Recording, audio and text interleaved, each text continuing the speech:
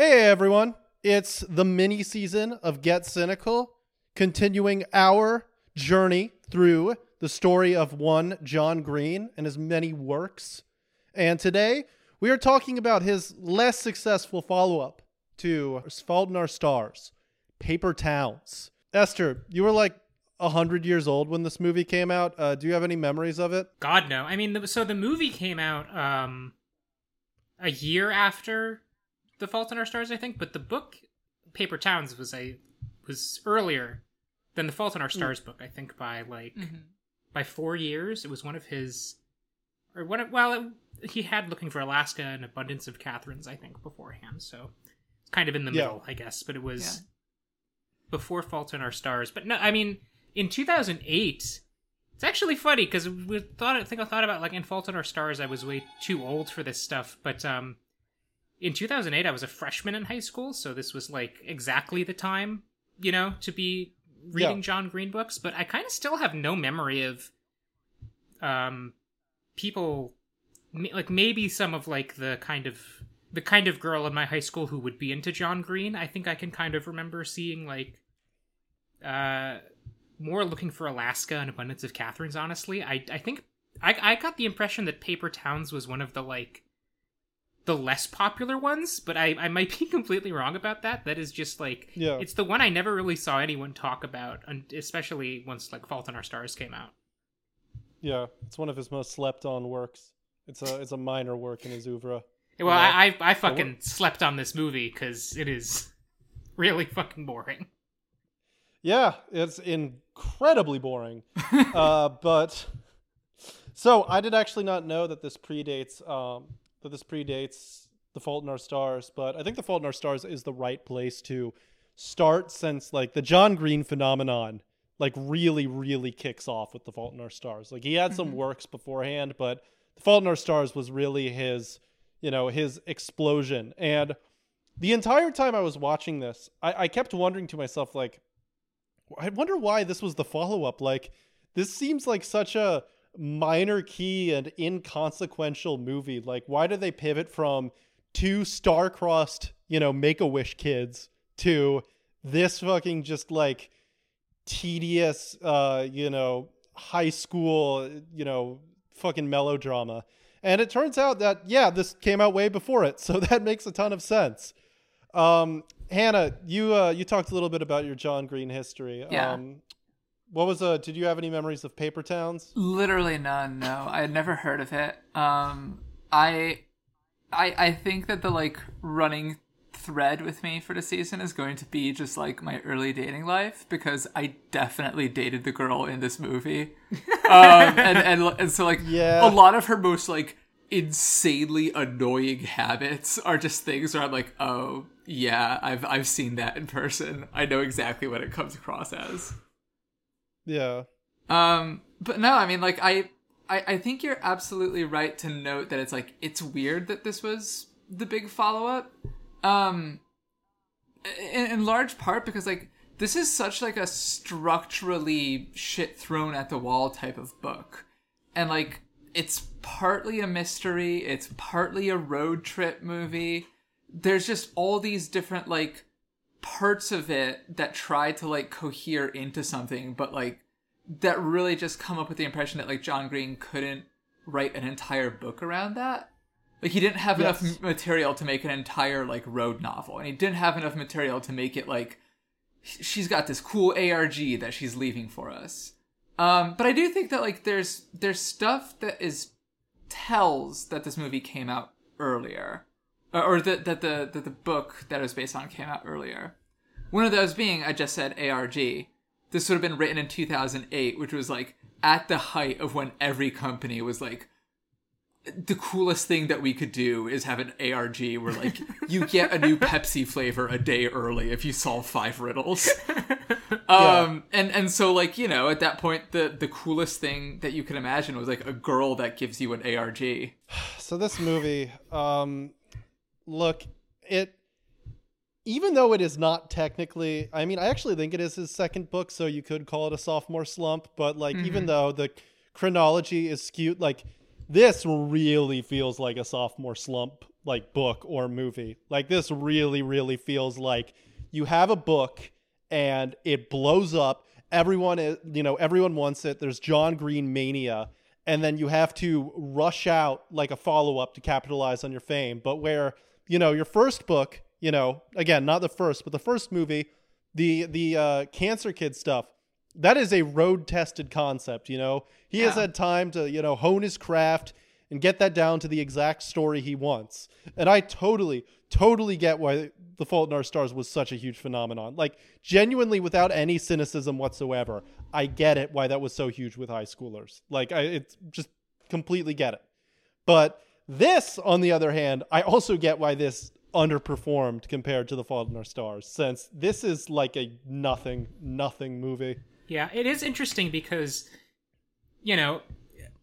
like, An Abundance of Catherines is like, if we're talking about what do you adapt next after The Fault in Our Stars, obviously that book blows up big, you make a movie out of it right away. But if you're talking about, like, what do you do next, like, Abundance of Catherines is not about teenagers, so you can't do that if you want to capture the audience. You probably could if you wanted to, because it's John Green's name, but, like, you want the teen thing. Will Grayson is one of his other books, but that's about like a gay teen, so they were probably like, yeah, let's find another one. I mean, let's come back to that. We'll see if we can find another one. And then what about Looking for Alaska? So they optioned both of them. They optioned Paper Towns and Looking for Alaska at the same time, right after Fault in Our Stars, the movie was a big hit, and Paper Towns just kind of ended up being the next one that got made. Looking for Alaska was kind of development hell for a little while because Sarah Polley was writing the screenplay, and then that, like, they threw that out apparently. And then Looking for Alaska years later became a Hulu miniseries, which we're going to talk about. So who knows what the fuck happened on that track, but like, I cannot wait to find out what that book is about. I mean, will they find Alaska? We'll find that out. But it is interesting that, like, Paper Towns is just... Wait, okay. I might be getting too much ahead of myself, but, like, Alaska is a girl's name, right? They're not looking for the state. It would shock me if it was not a girl's name. Jesus Christ. Okay, yeah. I'm ready for that. Nothing would surprise me more than if Alaska was not a girl. I don't want to spoil what happens in Looking for Alaska if neither of you know it, since I do know what happens, and it's quite something. I will say, I thought that this movie had the Looking for Alaska thing in it, and so when the movie begins with a needle drop of a cover of Swingin' Party by The Replacements, like, my jaw hit the floor, since if you know what Swingin' Party is about, it's not about a party. The swinging is a different type of thing you do from a rope. And I was look out, Alaska. I was like, when I like heard that song playing, I was like, oh no, this is the most tasteless needle drop I've ever heard in my entire life. That's literally almost as bad as if they put like Suicide Solution by Ozzy Osbourne in or something. And no, this is not that. This is a much more whimsical movie. This movie really does feel like a Disney Channel original more than like a John Green novel. Yeah. Like, our project in doing these seasons of Get Cynical is to like get like, we kind of apply the auteur analysis to either like a man like Doug Walker or Max Landis, or to a subculture like, YouTube. And John Green, we're two books in, and he is proving somewhat difficult to pin down for me, because we have The Fault in Our Stars, which has a very distinct vision, and then there's this, which feels like, if you told me John Green wrote this as like a for hire gig, I would completely believe you. Yeah, I don't know. See, to me, like, Fault in Our Stars, you're totally right, is like a very distinct vision of like a high school story or like a teen drama, basically, that is very much like openly resistant to tropes and cliche. And like, it tells you that it is in a way that maybe you find kind of obnoxious. But Paper Towns is interesting because it is so like, it is drowning in teen movie cliche. It is like the most, you've seen all of these beats a million times in every in fucking Disney Channel movies. There's literally a prom. There's literally a prom they have to get back in time for prom. They have to get back from their road trip where they all find themselves in time for prom. It's... Oh my god, dude. It's fucking ridiculous just how, like... I don't know, like, how beat for beat, how... I hate to use this term, but how unoriginal this movie is. Like, how every single idea in this movie... I mean, there is some, like, kind of John Greeny, like, weird stuff in the margins that we'll talk about, and I regret to inform you that the stuff I like the most about the movie is the stuff where you can kind of see him, like, peeking through the curtain, but most of this is just an abysmally boring movie that, like, should be called something like The Last Ride or, like, Tonight's the Night or something. Like, it should not be called Paper Towns. Yeah, and so here's the thing. I think that there's a big difference that comes from, like, the source of, like, it's weird to say high concept, right? But, like, the kernel that, like, makes the book kind of, like, have a, like, the hook, I guess, right? In The Fault in Our Stars, we didn't, like, go into this in the episode, but, like, it came out of a lot of, like, John Green's own personal experiences being, like, a youth chaplain for, like, a cancer ward. And, like, being, you know, the like, adult who's trying to be supportive in these, like, kids' last awful moments and all that.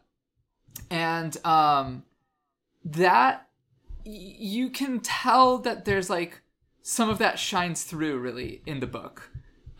Because you get a lot of that truth that we were talking about. There is this real truth to this idea that, like, how ugly and undignified it is to die of cancer, how there's no valor in it, and the rawness of that is, like, the thing that we were, like, consistently praising in our last episode.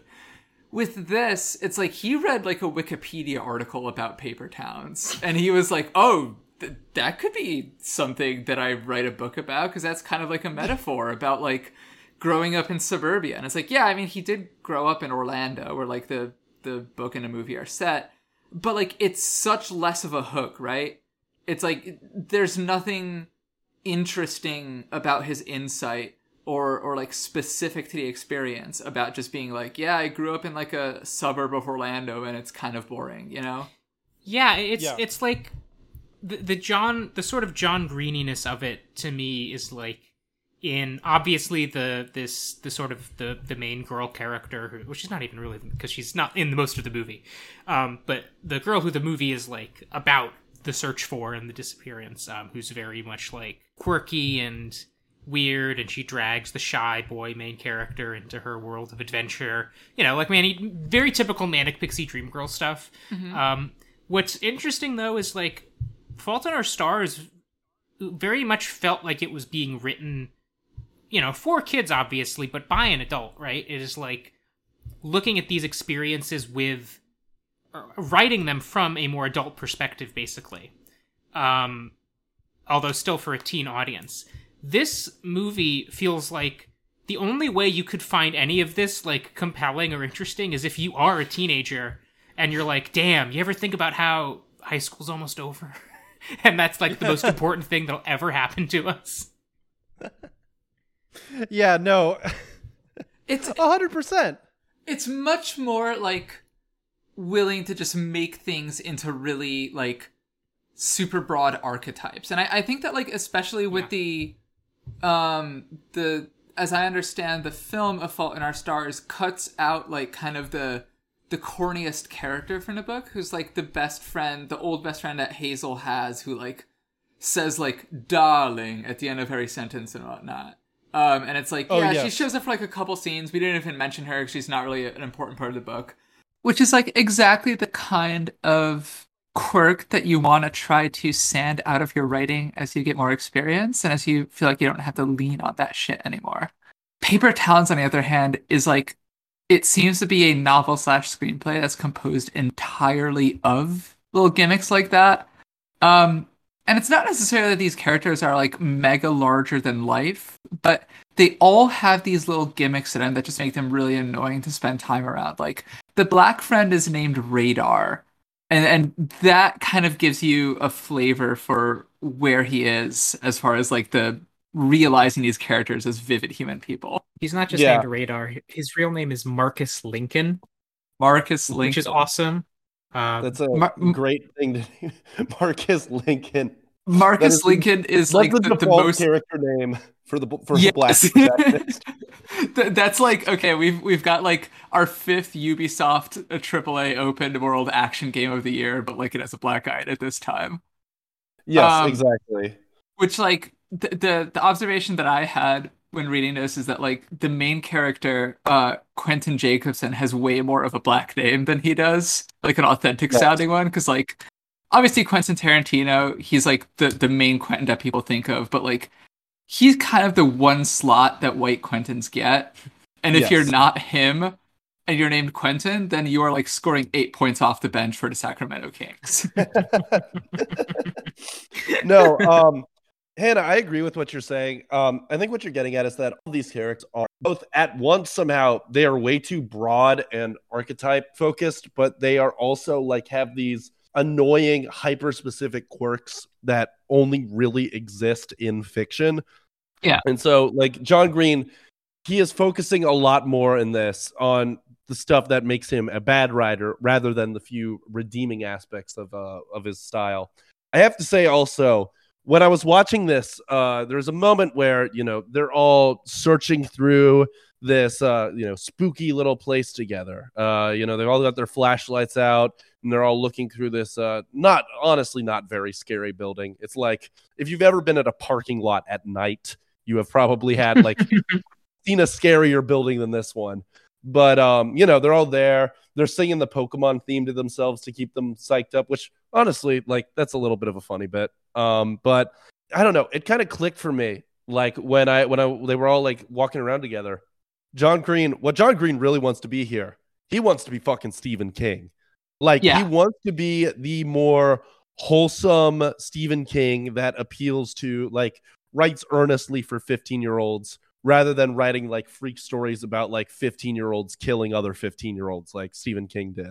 And he just, I don't know, you can't do one without the other. Like Stephen King, he was a fucking maniac. He was like drinking fucking nail polish remover and he was doing enough coke to kill a fucking animal. Like him or not, if you don't like his writing, he was a lunatic and he was the only person insane enough to put a fucking gangbang in the middle of his clown horror book. And meanwhile, you've got John Green who he doesn't really have the edge or intensity that Stephen King ever did. And he doesn't have like the personal flavor either. He's just doing like the Goonies, but by indoor kids for indoor kids. Yes. The Goon Caves. Yeah. One thing that I will say is that the moments of this movie, and I presume the book too, that work the best are the moments of camaraderie that are just like the camaraderie just between the friend group. Because one, there's a lot of like genuinely really kind of funny bits in there, like there's the Pokemon theme stuff. There's this early on, this very funny moment where this kid is the kid who's like the kind of feral, horny one is like telling a story. It's like, yeah, I fucked the hottest girl in the world, but then accidentally like makes it seem like he fucked his cousin. So then he has to backtrack out of the lie. It goes on too long, but it's still like a pretty funny concept. And there's also the moment that I don't know how the fuck they got away with this, where they have, on the road trip segment when they have to get new shirts because of some hijinks involving a bottle of pee. And the black character gets handed a heritage, not hate shirt. Yeah. And, oh, fuck, what the hell? That's a banger. That's an actual honest to God joke. It's an honest to God good joke, and it's remarkable that they like don't beat it into the ground, because like the wait, you fucked your cousin joke, like you mentioned, it's good riffing. It's like the PG version of like the riffing scenes and like, what was it, like Knocked Up or the 40-Year-Old Virgin, where it's like the "You Know How I Know You're Gay" scene, which like that's like a solid like bit of like we let these funny comic actors just do improv with each other, and it has that same type of flavor, but they're just like, Yeah. oh, this is golden, we can't cut any of it, so we have to like leave it on for 5 minutes. Yes. But the Heritage Not Hate joke, like, it surprised me because it was so like, they just let it be a joke, and they didn't have to like call attention repeatedly to how funny it was and how wacky it was that Well, would happen. It's also a weird joke because it actually has like teeth in a way that all the other jokes in this movie don't. Like, you know, Yeah. a lot of what this movie's idea of comedy is like, you know, they have the scene where the three main characters, they go to a party together, and you know, the horny one, like the little horny guy, he gets drunk, and then he starts shouting like Valar Morghulis, because that's a classic bit of comedy. There's a lot of bit of you know, a lot of reference as humor stuff, but Yeah. it's a very weird joke because like you don't have to be like political or like, you know, trying to, you know, ruffle some feathers when you make comedy, but like all of the comedy in this movie is just so sanded down for mass appeal, and this one just really like spiky little bit in there that I was like kind of taken aback by. I think there's one like comedic sequence that kind of works for me later on in the movie when they're on the road trip. That it is very sanded down, but like it works as like a very cute Disney Channel gag, where it's like if you are watching this with like your little sibling, you know, to just like babysit them basically, and it's just like, okay, yeah, no, I can see how that's like a fun, cute joke. It's like they're on this road trip to try to find God, what's her name? Margot Roth Spiegelman. That's right. Margot Mitzi Fableman, Margot Julius Rosenberg, Margot Rosenfield. Yeah. All right. Yeah, that's right. They're trying to find Esther Rosenfield, who is in a little paper town in New York, insisting that she likes more movies than she dislikes and that she is not mean about movies. But like, yeah, so they're on this road trip trying to find her, and they're like, oh, we have to get back to the prom. We have to like get back to school in time for the prom. We have to like make sure that we're hauling ass here. And so they like have like a time for a rest stop, but they're like, well, it has to be only like 2 minutes. So it's just like very cute little sequence where they're all like running through the aisles with their hair on fire, trying to like gather up all the snacks. And you know, it's like this sort of thing where it's like you know, it's like a very G-rated A-Team type of thing of just like putting this very silly low stakes plan together, and I like that bit. Yeah, that scene also features. Yeah. It's got a cameo by Ansel Elgort, Mr. Fault in the Stars himself, and you know, again, I hate saying positive things about Ansel Elgort because you know what happened, but. He is a very good actor. We have established that you think he's the swaggiest man alive. Yeah, we have established that. We have blah blah blah, and he's very very funny when he gets to lean into like the dorkier side of his persona, and just like the scene where he's trying to show off to the hot girlfriend, and he just like shows a tattoo of a dragon on his bicep and just asks, "You like dragons?" You know, I cracked up. I'll fully admit. Yeah. No. It speaks to the talent. I think most of these actors are very like, they seem pretty good as just comics and actors. Like they have like this natural kind of energy that even when the writing is letting them down, they're doing like a decent enough job in some of the more loose-limbed and clearly like maybe more improvised scenes that they're able to kind of pull it together. They're also, it also helps that almost all of them are believable as teenagers. Like they only Dawson casted up to like 21 years old. The one girl, the hot girlfriend, she looks like she is 38 years old. She looks like Rachel McAdams. Which is interesting. She's like a year younger. I looked this up. The actress is like a year younger than Cara Delevingne. Who has no problem looking like an evil child throughout the movie. Yeah. No, I mean, that's the problem with like Dawson casting stuff is that like you need to you need to cast someone who, it's more important to cast someone who looks the part and acts the part rather than actually is the age. Because there are, as anyone who's gone to high school can attest, there's a lot of fucking high schoolers that look like they're 24 years old. Yeah. And you see that in the movie. See like one of those fucking scary 15-year-olds.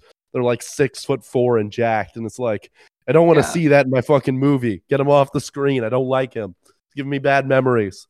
Yeah, I went to high school, or I didn't go to high school with this guy, but I would like see him a lot at swim meets, and he looked like a henchman in a John Wick movie, but like the moment he started talking, it was like, oh no, you're actually just 16. I get it. So as long as there's that one point of reference where you're like, okay, I can buy this. Like it doesn't take that much. Let me just, I don't know, we've been alluding to the plot like here and there, but I'll just give you all like a brief little recap, you know, since we've been kind of talking around it. The movie Paper Towns revolves around this kid who knew this girl growing up, and he fell in love with her, but she never really gave him the time of day, and they drifted apart. One day she comes back to him, and they go on a crime spree, a little like petty misdemeanor spree together, and then she disappears again. But she's like getting revenge on all these people in her life that she feels have wronged her. It's just like very just like low stakes high school shit where she's like, my friends are all fake and time to cut the snakes, see who's in the grass. Yeah. The two share a moment where they dance in a dance Fight Club style in like a office building together. I was thinking for a second that it's like, oh, is her last prank like way higher stakes than the rest of these? But no, they got some Where Is My Mind playing. No, they dance together with one of the most interminable fucking lines in the movie. They have what's her name? They've got like, you know, some boring corporate music playing or whatever, and then she just says the soothing sounds of corporate America. And anyways, she disappears again, but leaves some very cryptic clues because girls are always doing that shit. Girls love to leave puzzles and what have you. Spencer, have you ever had a girl leave puzzles for you? Yeah, all the time. Constantly. It happens every single day of my life. Emerson College. I'm trying to work through one right now. Yeah, we've talked about how like Emerson College, the way you describe it seems just like the Fortnite island where you like drop down and you immediately have like endless beefs with like 50 different people. And I'm just wondering like how many of those take place in the form of like cryptic puzzles that you have to solve for each other. Okay. The Emerson College, this is a very it's kind of I would say this is more morbid than funny, but the way that sums up Emerson College was the school was some people at the school were tired of the school's handling of like sexual assault and Title IX stuff. And for the record, Emerson is fucking terrible at handling Title IX shit. And so some girl got fed up and just posted a list of names of students that did sex crimes or whatever, and posted up on the wall. And then there was big fallout from that or whatever, and there was a lot of discussion about it and all this stuff. And then how well that went was that after that God damn it, this is so fucking funny in just the most bleak way possible. Someone posted, someone was like, all right, so you wanted to talk about real trash guys from Emerson? Get a load of this. And they posted the video of Caleb Pitts, who went to Emerson, video of Caleb Pitts sitting in his car eating hamburgers and saying like, how much you like this, Obama, you Hawaiian fuck? And that is what Emerson was like in a nutshell. You could take like any legitimate serious grievance and it will never be too severe enough to turn into like the weirdest culture war crusade you've ever seen. Can you believe I almost went to Emerson? Like we could have. Yes, I believe it. Yeah, and by almost went to Emerson, I mean I did not get into Emerson. How the fuck did you not get into Emerson, Esther? My grades were dog shit in high school. I got a good SAT scores, but I was however lazy you think you were, I promise I was lazier. Yeah. So, I mean, I lucked out because I was like a 3.2 GPA student in like fucking 10th grade, and then I got on Adderall and I jumped up to like a 3.8 student.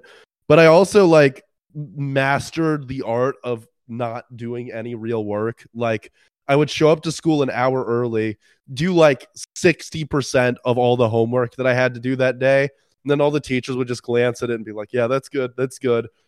Just did no fucking shit. Every single day I got home and played Dark Souls on my computer for like 4 hours. And I got into Emerson. But it would have been the Emerson Esther arc would have been horrifying. Everyone who went there has a traumatic brain injury because of it, so including me. So meanwhile, I'm 32 years old, so I'm not going to be talking about what kind of grades I got in high school. I have to draw the line somewhere. I don't give a shit about what grades I got in high school, but I am to this day very proud of how little work I did in high school. I am very proud about how successfully I bullshitted through this like very rigorous college prep school. Anyways, it sounds like a lesson that Quentin Jacobson could learn. It's like that's yes, internal. I fucking beasted that segue. That's like one of like the like arcs of the movie, right? That he has to become like less uptight, but at this part of the movie that we're describing, he is absolutely at the beginning of the arc, so he gets obsessed with Margot when she leaves, and he starts to do what, Spencer? He starts looking for these clues, and eventually he decides that she is in a paper town in upstate New York, which, you know, God, a woman with a lot of money who is lost in life going to upstate New York to get a fresh start. Heaven. Crazy. I've never seen this before. We need to write a novel about this. It's so cool. Can I tell you, I mentioned that I had a college ex that was the Margot Ross Spiegelman of her era. Can I tell you what her version of this is? This is like a couple years after graduating. She put together a Kickstarter that ended up getting like no donations except for her rich dad, who immediately bailed her out. To buy an old bus, like an old school bus, and convert it into like a mobile homeless shelter. And she would just like take a bunch of homeless people from the East Coast and try to drive the bus with them all the way to like South America. And I believe they did not make it to the Mississippi River. That is so awesome. Yeah, her contribution to this whole effort once the bus started rolling was like writing blog posts about the experience that no one but me read. And they were all about stuff where it's like, yeah, I made food for the group today, and they all yelled at me for not putting any seasoning in it. How bad do you have to be at fucking cooking that homeless people whose daily meal is like 4 cigarettes, like that they yell at you for cooking badly? How badly do you have to fuck that up? No, I love her. She's great. I still had her in my life. Esther, if she ever shows up again, then like I'm gonna have to have some very serious conversations. I need to get Margot Ross Spiegelman away. Yeah, it's gonna help me find myself. These characters also have their own little arcs in the movie. The nerd character learns how to get pussy, and he also learns that this hot girl that he's been sexually harassing the entire movie, she's got some brains too. She's not just your average dumb blonde. She's got a real soul in there too.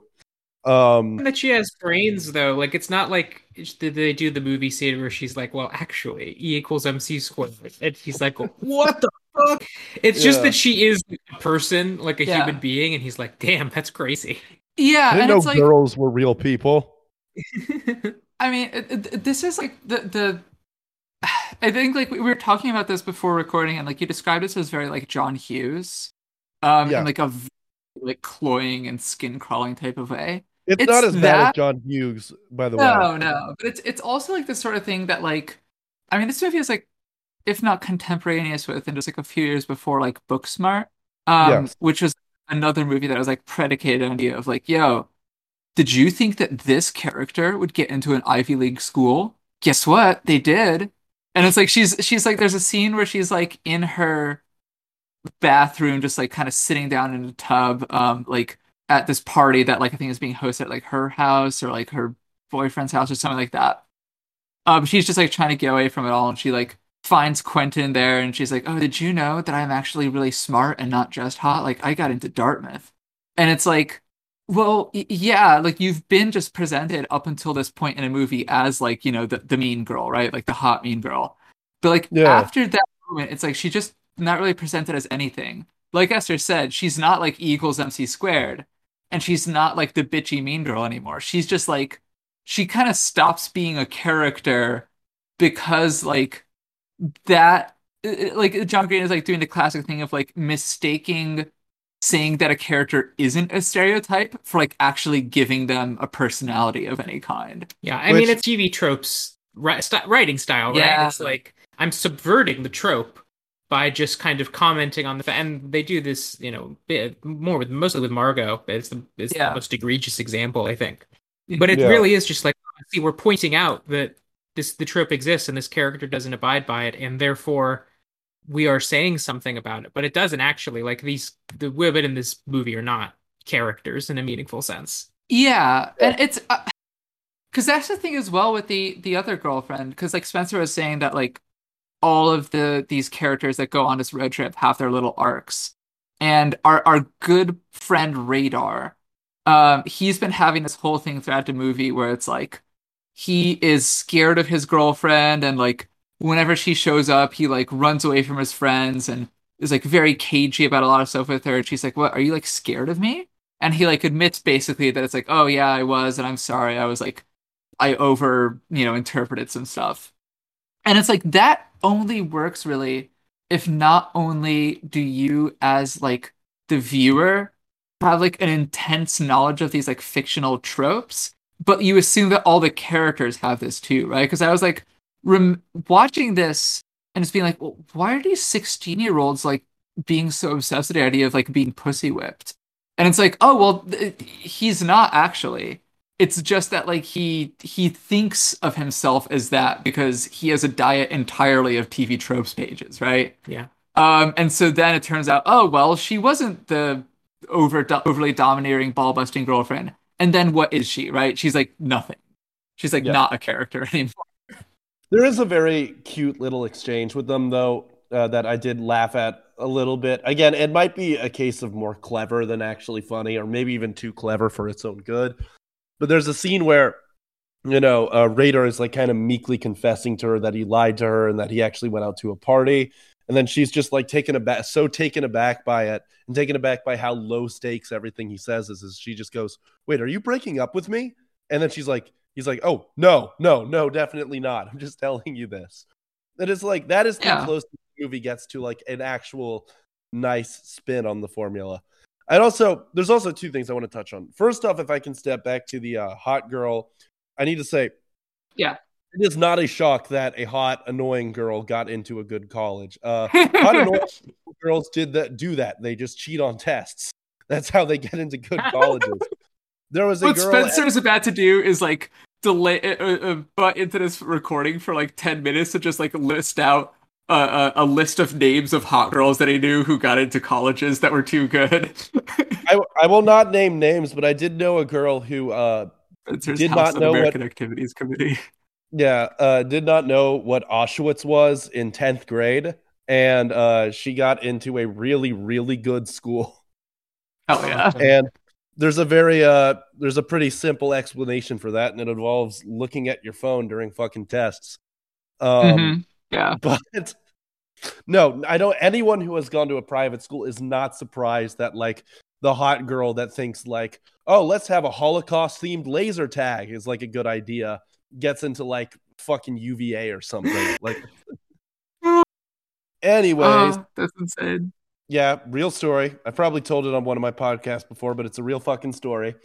And two, no, I said that this is better than John Hughes, and it is, but there are some bits and pieces of this that are like John Hughes level bad, and one of them is the black nerd is afraid to take his girlfriend back to his house, and the reason given for that is that his parents are trying to get the world's largest collection of Black Santas.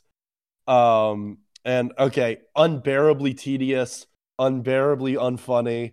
It would be a funny joke if it was a white family trying to get the world's largest collection of Black Santas. That would be fucking tight.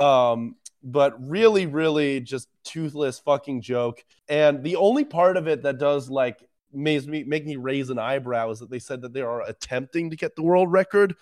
Who the fuck has that actual record? Like, it can't be that hard to break that record. I'm imagining it's like, you know how in the world of like people who try to get the world's hottest pepper, there's like vicious rivalries, like people burning down crops and poisoning plants and shit. Like, I'm just imagining that there's just like Sinaloa cartel wars between the Black Santa families. This movie takes place in like a parallel setting to the John Wick universe, but instead of paying for everything in like big golden coins, they pay for things in Black Santas. Yeah. I'm just imagining just like a home invasion of like people just like torturing these fucking Black Santas. Yeah. They're setting like they're setting an assassin named like the Taxpayer to take all the Black Santas away, and like their great uncle, who's played by Lance Reddick, has to like defend the house. Yeah, no. They're like wrapping a plastic bag and zip tying one of the Santas, like Gus Fring style, and just making the family watch. It's like, you will always be in second place. Your Black Santas belong to me now. Yeah. Anyhow, they go on the trip together, and the early stuff on the trip, I will say, does kind of have that more loose-limbed, improvised feeling to it that works a lot better. So once they get on the trip, there's like a title card that says like hour 1 of the trip. And I know because like we were reading the Wikipedia article for the book, and it says that like once it gets to that section of the novel, it breaks it up into hour by hour chapters. But it's like I don't even know if they like kept it going for more than like the first hour. No, it gave the impression to me that like maybe the early draft of the movie had like more of the hours in it, but by the time they finished the final cut, it's like, all right, we have hour 1 and hour like 10, and that's all that made it. We don't have enough hijinks to have 1 hijink per hour. Yeah, the hijink ratio to hour is just fucked. Let's just scale back hours. Well, we'll be good. Yeah. But as they go on, there is a lot of speechifying, a lot of revelations to be had. There is one moment late in the game. Okay, well, for starters, that you should know that the freaky weirdo kid, he ends up going to prom with the hot girch. Let's go. Yeah, good for my man. That's a dude's rock moment right there. This movie was the Tenet of 2015. It's a Dudes Rock Vibes movie. Fuck, God. It's making me even sicker.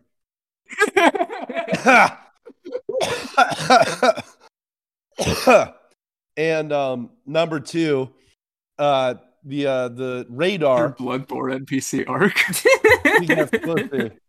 Yeah. The pale blood. I remember. Number 2, though. Yeah. No, it was just radar gets laid. He finally gets some fucking pussy, which I don't know. I feel like you can't have 2 separate characters be the resolution of their arc be that they get pussy. I think one of them needs to like come to peace with their dad dying. Well, but that's the thing. Like, yeah, he just forgot to put any other stakes in this movie besides like, do characters get pussy, or do they maybe like learn that like they can wait a little bit before getting pussy?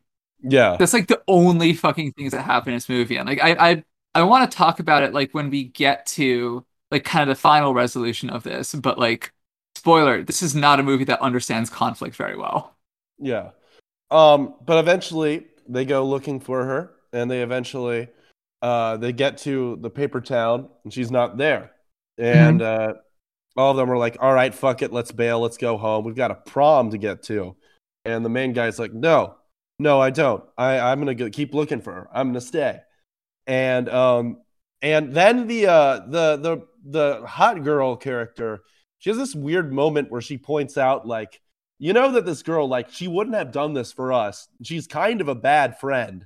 And like earlier on, there's this weird like conflict they forget to really pay off where, you know, Cara Delevingne's character, Margot Ace Rothstein.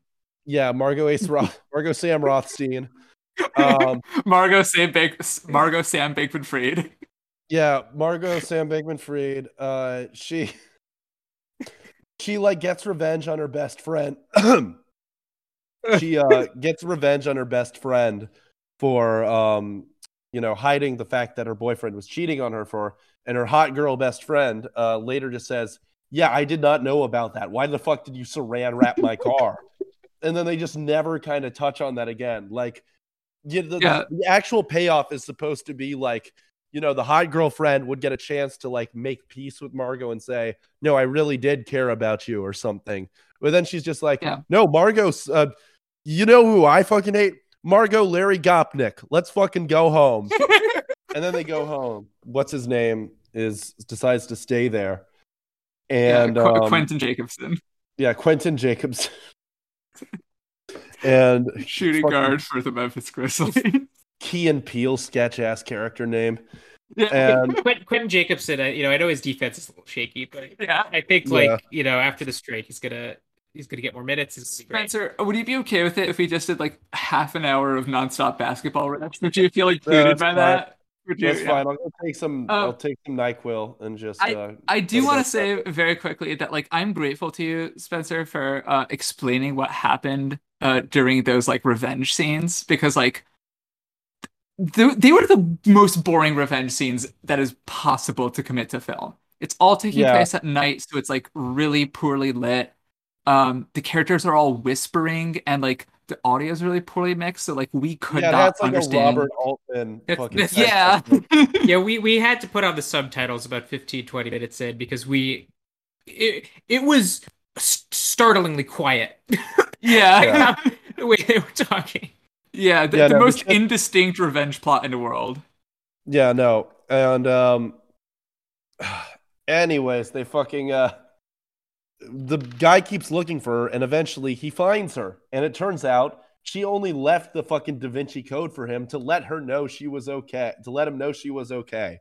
Which, what the fuck? You asshole? That's a dick move to do. You leave a fucking puzzle for these people, and all you're trying to say is, "I'm good." Just send him a fucking text, you piece of shit. It was way too much. Like, there were way too many steps is the thing. Yeah. One thing is she just left a note in her book or whatever that was like, "I'm okay." Or it even could have been like a dumb enigmatic, like, "I have gone to the paper towns, never to return." But like, there were way too many steps to follow. Like, of course, why would you think that he wouldn't go to the place? Like, you left him a fucking breadcrumb trail. You didn't leave him a note.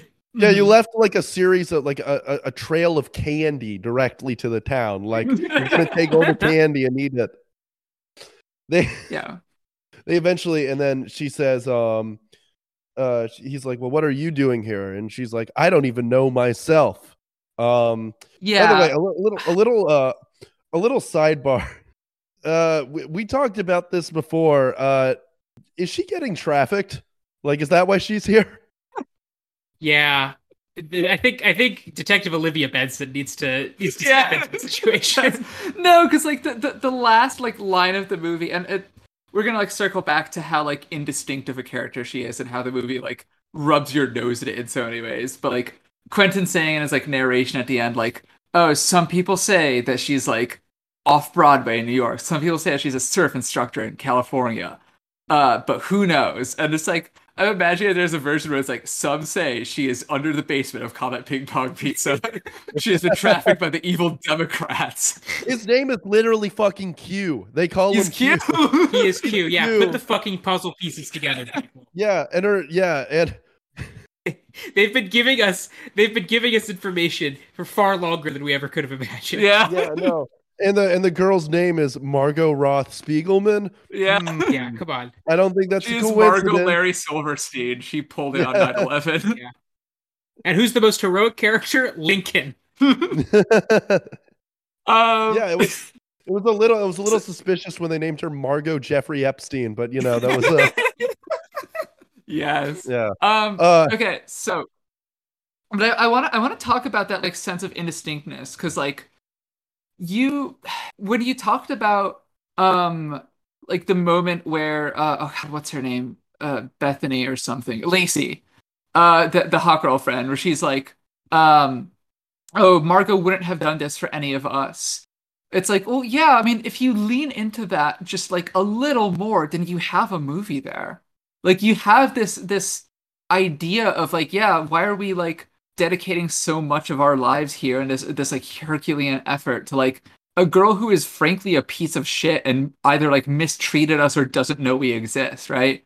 But like it can't commit to that. It can't commit to fucking anything, you know?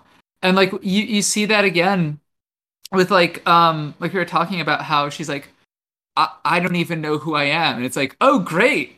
Well, who does in that case? I feel like that was your job to figure out, John Green, like who this character is and why she's like interesting to have as a central figure of a novel. Well, it's like I was saying about like the whole point of the seed is supposed to be like, oh, I'm not your manic pixie dream girl who like, is the perfect embodiment of all of your own insecurities. Like, I'm my own person.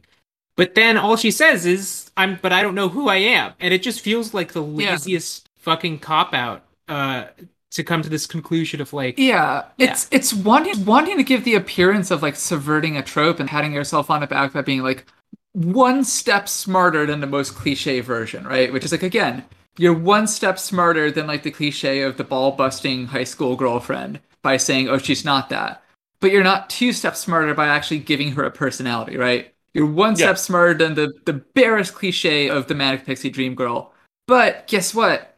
That's the favorite thing of Manic Pixie Dream Girl stories to do, is to, in the last 10 minutes, have the girl look into the camera and say, I'm not a symbol, I'm just a fucked up girl with my own problems. It's like 500 Days of Summer did that, Ruby Sparks did that. Eternal Sunshine of a Spotless Mind did that, right? Like it's and if I can be annoying for a second, Eternal Sunshine of a Spotless Mind absolutely did that actually pretty well, because they did it pretty early on in the movie. They had her directly tell the main character, I just have problems. That's my whole deal. I'm kind of fucked up. I suck.